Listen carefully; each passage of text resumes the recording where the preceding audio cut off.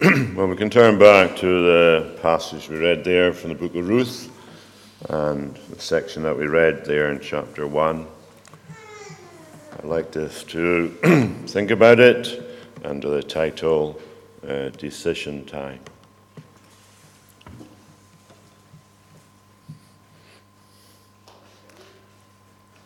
I suppose one of the things that we do most in life is make decisions.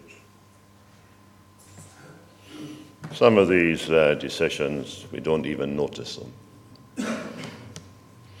How many of us can remember the first thing we did when we went into the kitchen this morning? Yet we're making decisions all the time. If we were asked to list our activities so far today, we probably wouldn't be able to say half of them. Yet regarding all of them, we decided to do them. Obviously, these decisions are a bit more mundane than bigger ones that come along now and again. And the book of Ruth, well, if there's one thing about the book of Ruth, it's full of decisions. In the first 5 chapters, which we thought about last week, several decisions are mentioned there. The decision of Elimelech to leave Bethlehem and go and live in Moab. That was a major decision. The decision of the family to stay in Moab after he died. The decision of his 2 sons to marry 2 Moabite girls was a major decision. And now that the 2 sons have died, another decision has to be made. And the decision, as we can see, is that the 3 widows, Naomi and Ruth and Orpah, they decide to go to Judah. That was obviously a major decision that they seem to have made in consultation with each other. What prompted this sudden decision? I mean, this latest decision is kind of going in the opposite direction of all the previous decisions.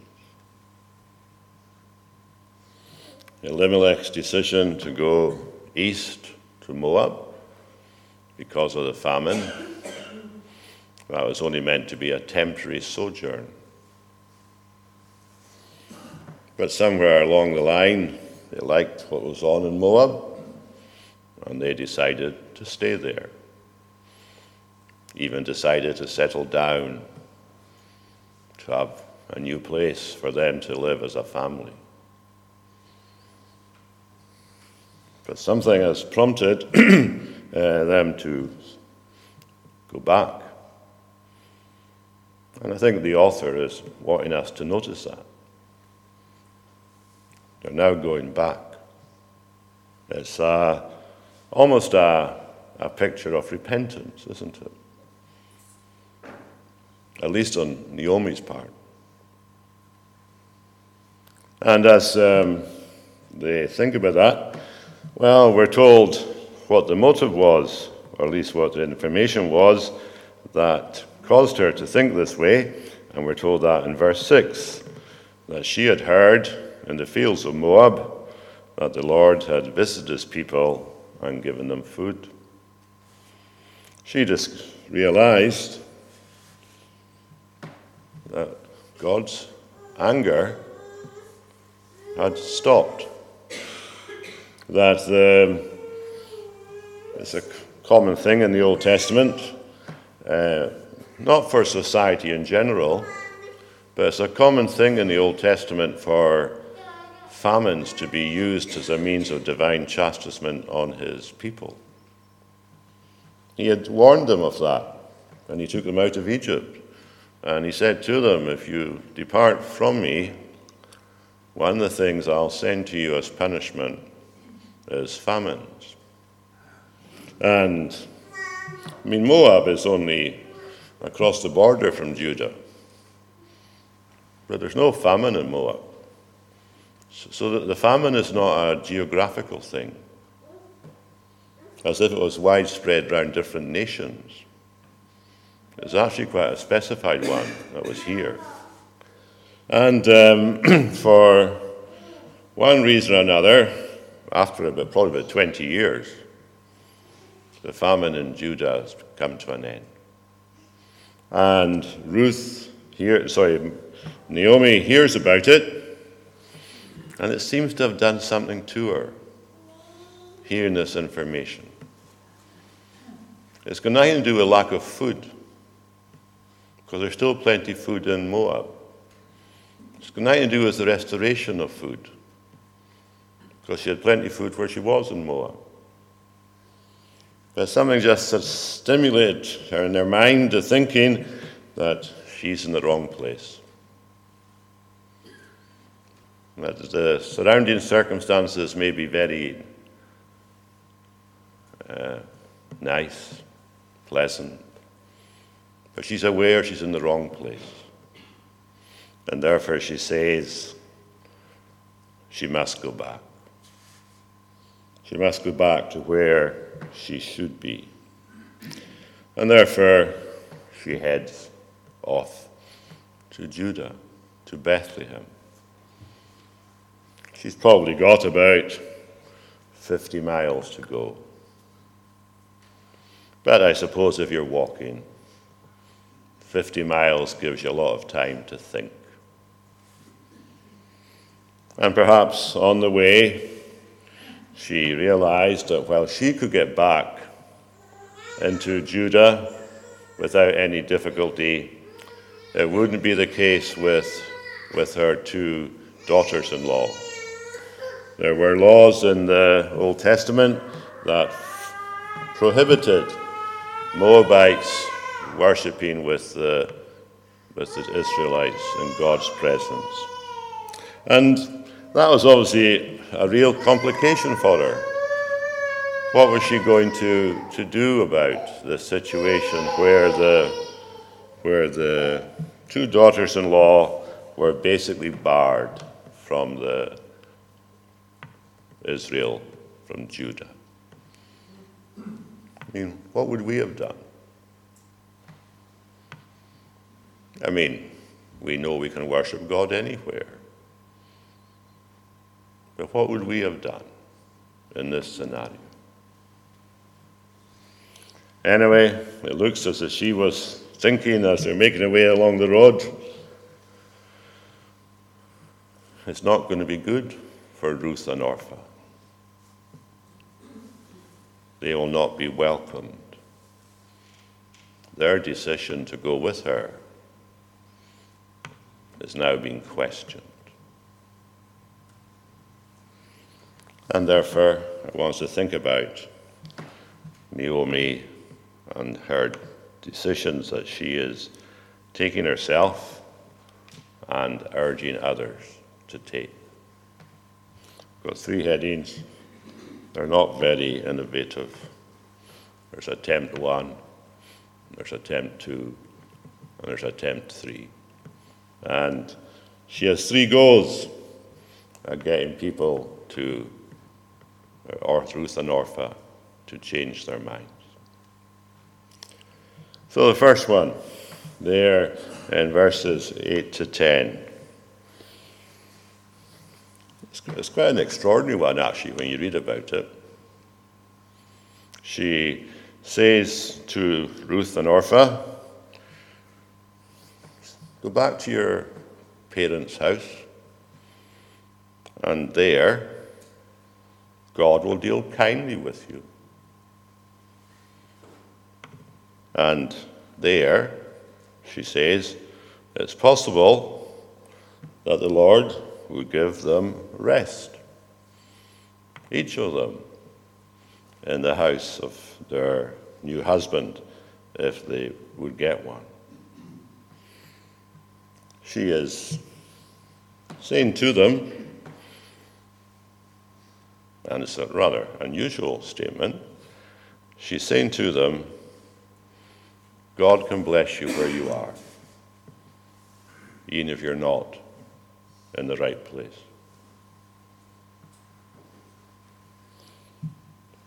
Her statement here has puzzled people. Is this the voice of a backslider? Say it doesn't matter what God says about the importance of the worship in Jerusalem or in Israel? Is she just using nice words to try to motivate them to go back?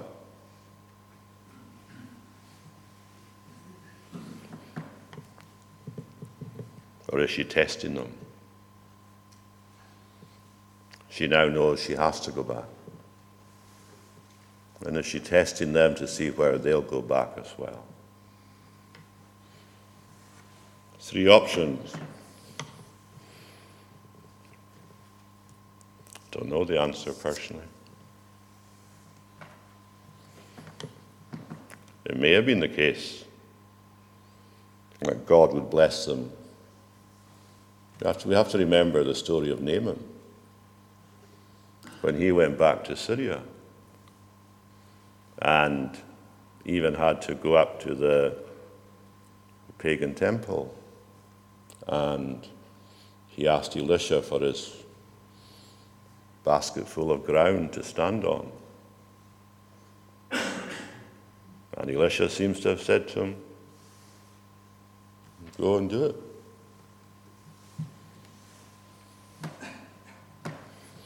It is interesting that later on, David, when he wants to find somewhere to hide his parents, and of course David is descended from Ruth, and it may be that when David hid his parents in Moab, that he was hiding them with people there that the family were aware of. And I doubt if he would have hid them with people that didn't share his outlook. But anyway, there's this attempt number 1. And despite her, Naomi's enthusiasm that God will be good to them if they stay in Moab, they don't agree with her. And they basically reject her advice. They kiss, as we can see there in verse 9, and they're weeping, but they say to her, no, we will return with you to your people. So, attempt number 1 didn't work. Then there's attempt number 2, there in verse 11 to 14. And in this attempt, Naomi refers to the practice that they had at that time. They had it in Israel, and they may have had it in the surrounding nations, but it's referring to Israel here, and that practice was that when a man died, then his brother would marry the widow and have raised up a family in order for the family name to continue. And Naomi refers to that here. And of course, her at this stage, her sons are dead. She doesn't have any other sons. that could possibly marry either Orpah or Ruth. And we might overlook that. But I think if we overlook that, we're actually missing something very important. Because the important detail is that Naomi is now thinking biblically. This is a divine provision that has been made for widows who have died childless, that their husband's brother can become their husband. But with her case, it's impossible. So here we have a hint, don't we, that Naomi would like to obey God's word, but providence has stopped her. And that must have been quite difficult for her. She's got this awareness of a divine promise, and there's no way in providence for it to be fulfilled. It almost seems as if she's been hemmed in, and she says to Orpah and Ruth there at the end of verse 13 that this situation makes it very bitter for her. It's exceedingly bitter to me for your sake. What's making her distressed is the situation these two daughters-in-law are in. And she can do nothing to rectify the situation. And that causes her to be extremely distraught. I mean, she's not confessing that she has done anything personally wrong with her bitterness of soul. But she is saying that divine providence, the God who has created within me this longing to go back to my own country and my own people, He's making it impossible for you to come.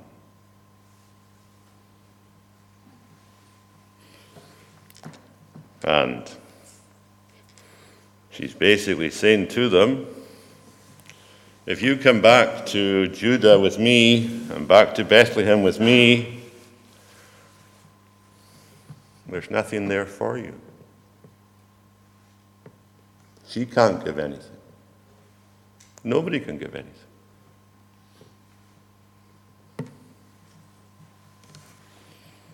This attempt number 2, well, it's followed by the almost same response as attempt number 1. They start kissing each other again, and they weep,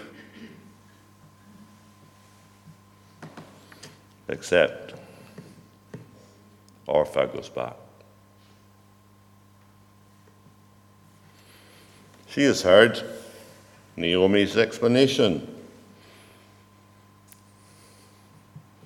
What's the point of going back somewhere if God is not going to bless the person you're with? Almost seems to be her response. If I can't get anything in Bethlehem, I might as well stay in Moab.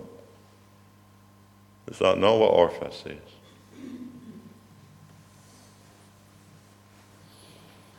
Orpah seems to be a very nice person. From one point of view, she seems as dedicated to Naomi as Ruth is. She's willing to go with Ruth and Naomi. But she senses that Naomi is saying to her, it won't be good for you if you come with me. Doors are all closed.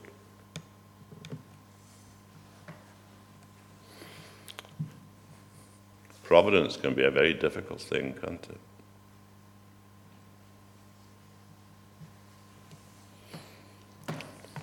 God's promises are often very clear.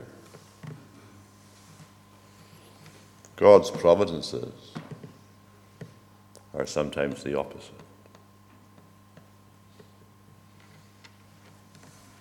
We don't understand. Naomi's longing for divine blessing almost seems to be saying she has to leave her daughters-in-law.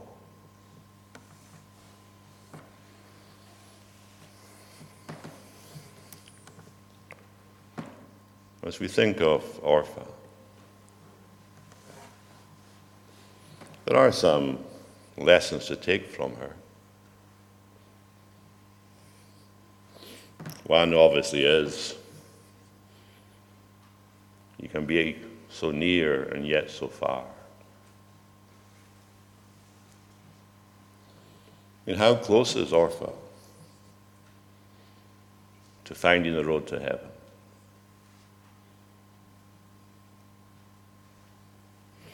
Well,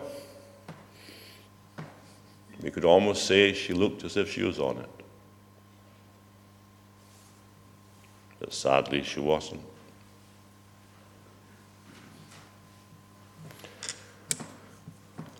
That's one lesson from it, isn't it? She took a few steps on the road to Bethlehem. But when it seemed to be too complex, too difficult, she took the easy way out.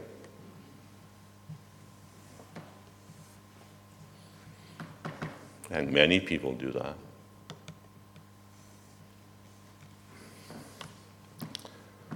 Another obvious lesson from Orpah is this: it's not enough to be nice.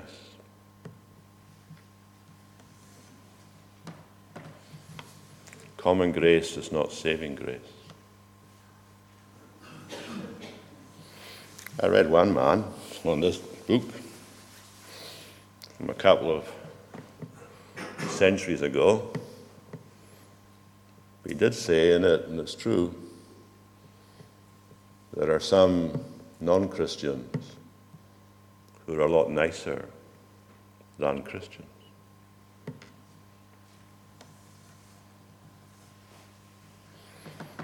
Orpah, very nice, full of all tenderness and love to her mother-in-law. But in contrast to Ruth, she had no thought of Naomi's God. And that makes all the difference, doesn't it? It's what you think of God that counts.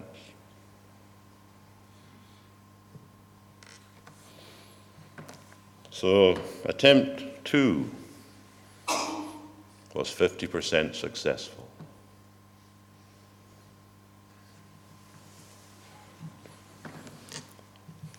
And then there's attempt 3 in verses 14 to 18. We get a hint here in verse 15 that Naomi is actually testing them, because she gives her assessment of Orpah. And she says Orpah has gone back to her people and to her God.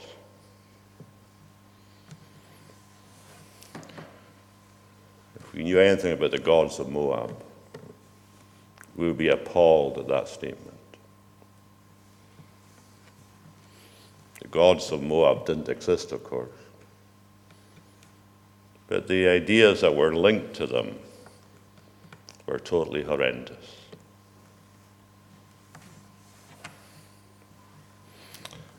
But anyway, Orpah's gone back. And we see in verse 14 that Ruth is clinging to Naomi. Orpah kissed her. But we're meant to imagine it. It's a very emotional scene. Orpah is kissing, but it's a kiss of goodbye.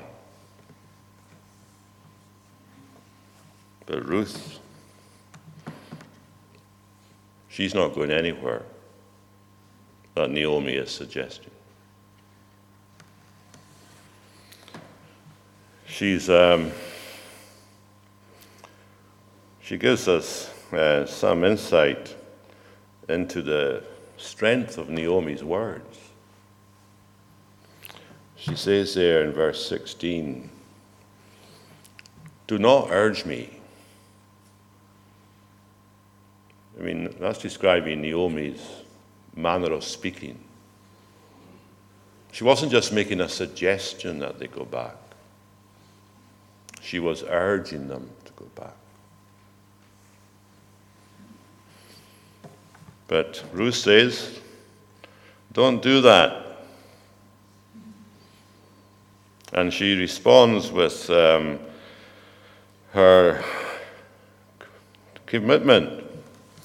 And her words there from verse 15 and following, verse 16 and following, well, perhaps most of us know them by heart. We've heard about them if we're in the church. We've heard about them all our lives. Very dramatic statement. But it's more than just a dramatic statement. It's straight from the heart. Where you go, I will go. Where you lodge, I will lodge. Your people shall be my people. Your God, my God. Where you die, I will die, and there will I be buried. May the Lord do so to me, and more also, if anything but death parts me from you. 100% commitment. It's a totally all-round commitment. A balanced commitment. Internal commitment.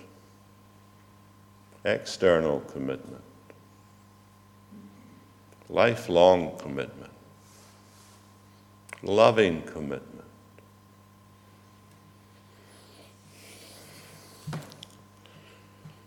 You know, Ruth never saw God. She had never yet seen the worship of God in Israel. The only thing or witness that she had seen about God was Naomi. And everything she had seen in Naomi would probably have put her off. The providences that she had undergone.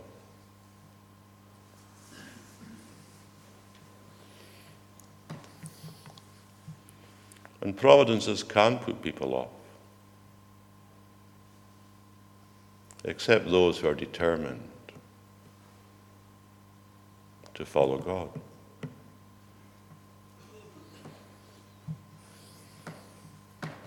It's almost as Ruth is saying to Naomi,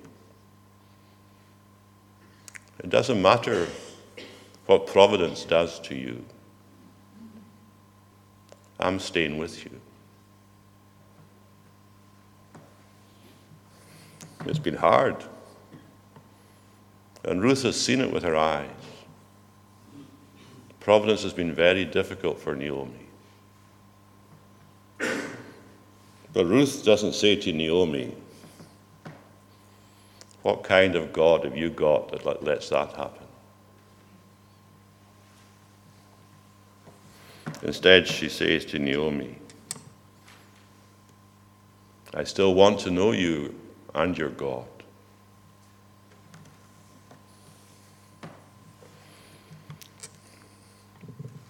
Providence doesn't put anybody off in whose heart the Spirit of God is working. Ruth's been enlightened. She'll keep going whatever happens. Even if it gets to the stage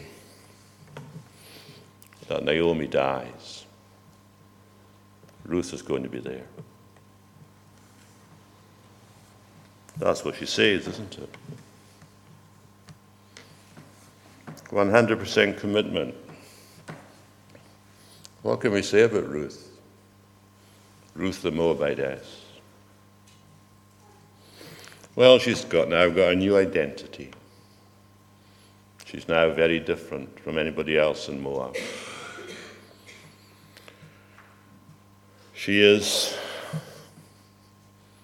an Israelite. And she's never been to Israel yet.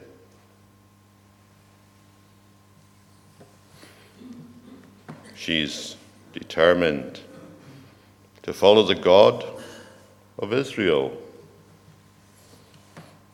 How did she know anything about the God of Israel? Well, Naomi must have told her. Naomi must have told her about the God of the Exodus. We know from other parts of the Bible that the nations around were amazed at the Exodus. What kind of God could do this? Divide the Red Sea.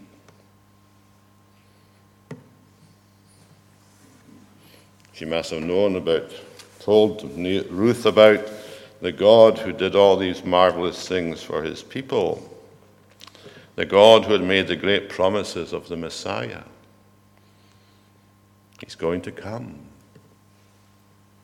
One day he will come. Savior, the deliverer. And that gripped Ruth's heart. She discovered that, the mother of Boaz, Ruth's future husband, Boaz's mother is Rahab of Jericho. The woman that was spared when that city was destroyed. And Boaz was one of the chief men in Bethlehem, a close relative of Naomi. And the story of Rahab, the one who experienced great mercy from God, and who even married Salmon, the prince of Judah. That tells us who Boaz is. But it's all to do with divine mercy. Your God shall be my God.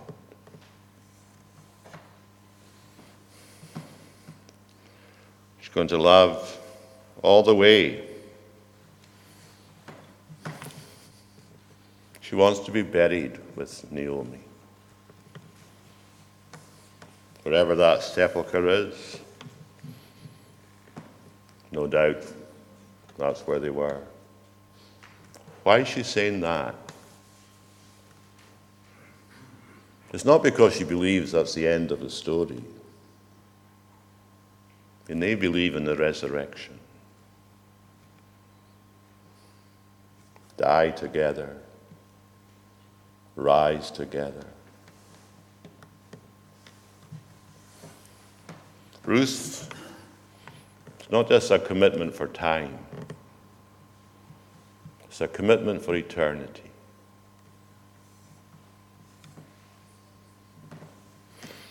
And she's got it all in a nutshell.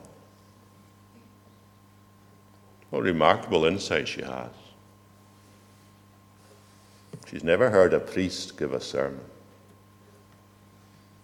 She's never had a Levite call at the house and give her spiritual instruction. All she's had is an old woman who's been battered through providence. And yet that Naomi's witness convinces her there's a God.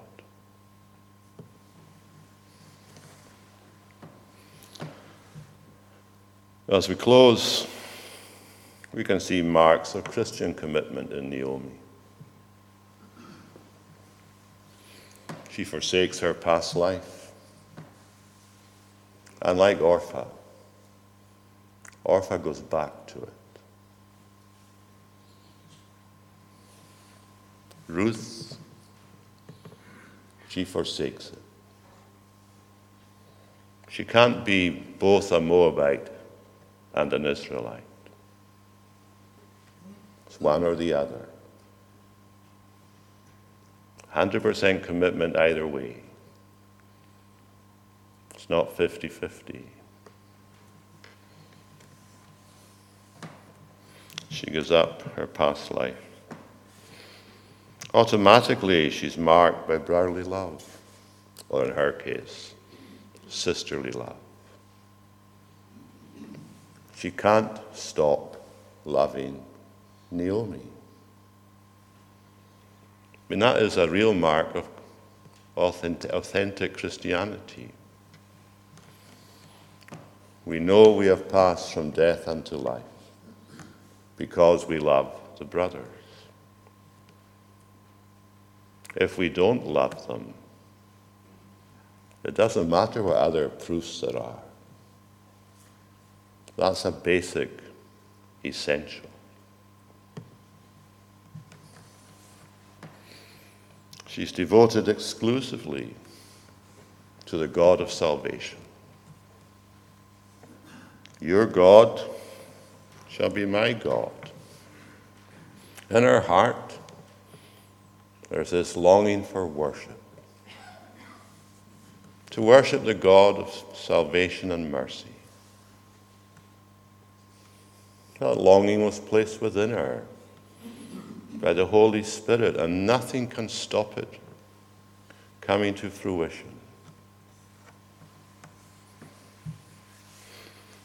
And as I mentioned earlier,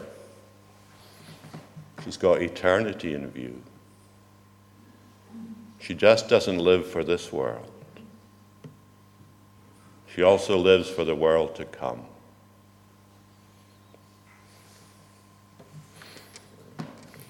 Are we Christians? Well, it's the same question like asking, are we like Ruth? Do we have the features that Ruth has in this statement? Just mentioned what they are. Forsaken the past life. Marked by brotherly love. Determined to honor God.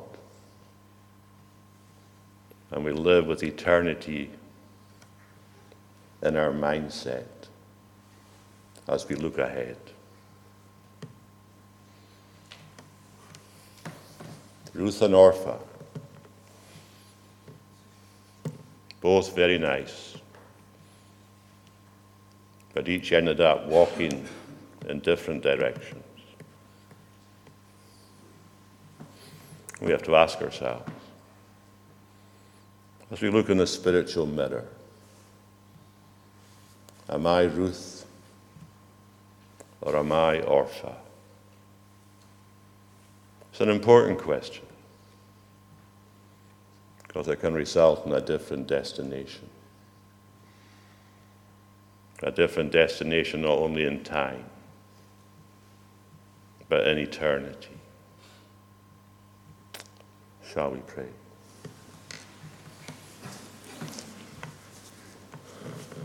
Lord, we can be moved by the pathos of this emotional parting. We can shed tears as we watch Orpha walk into the distance. And out of the story of grace almost, we can be moved by the earnestness as well as the love of Ruth. But it's not enough to observe. We're like one of them. We can't be like both of them. But each of us is like one of them. Help us, Lord, to be like Ruth and not to be like Orpha. Do it for your own name's sake, we pray. Amen.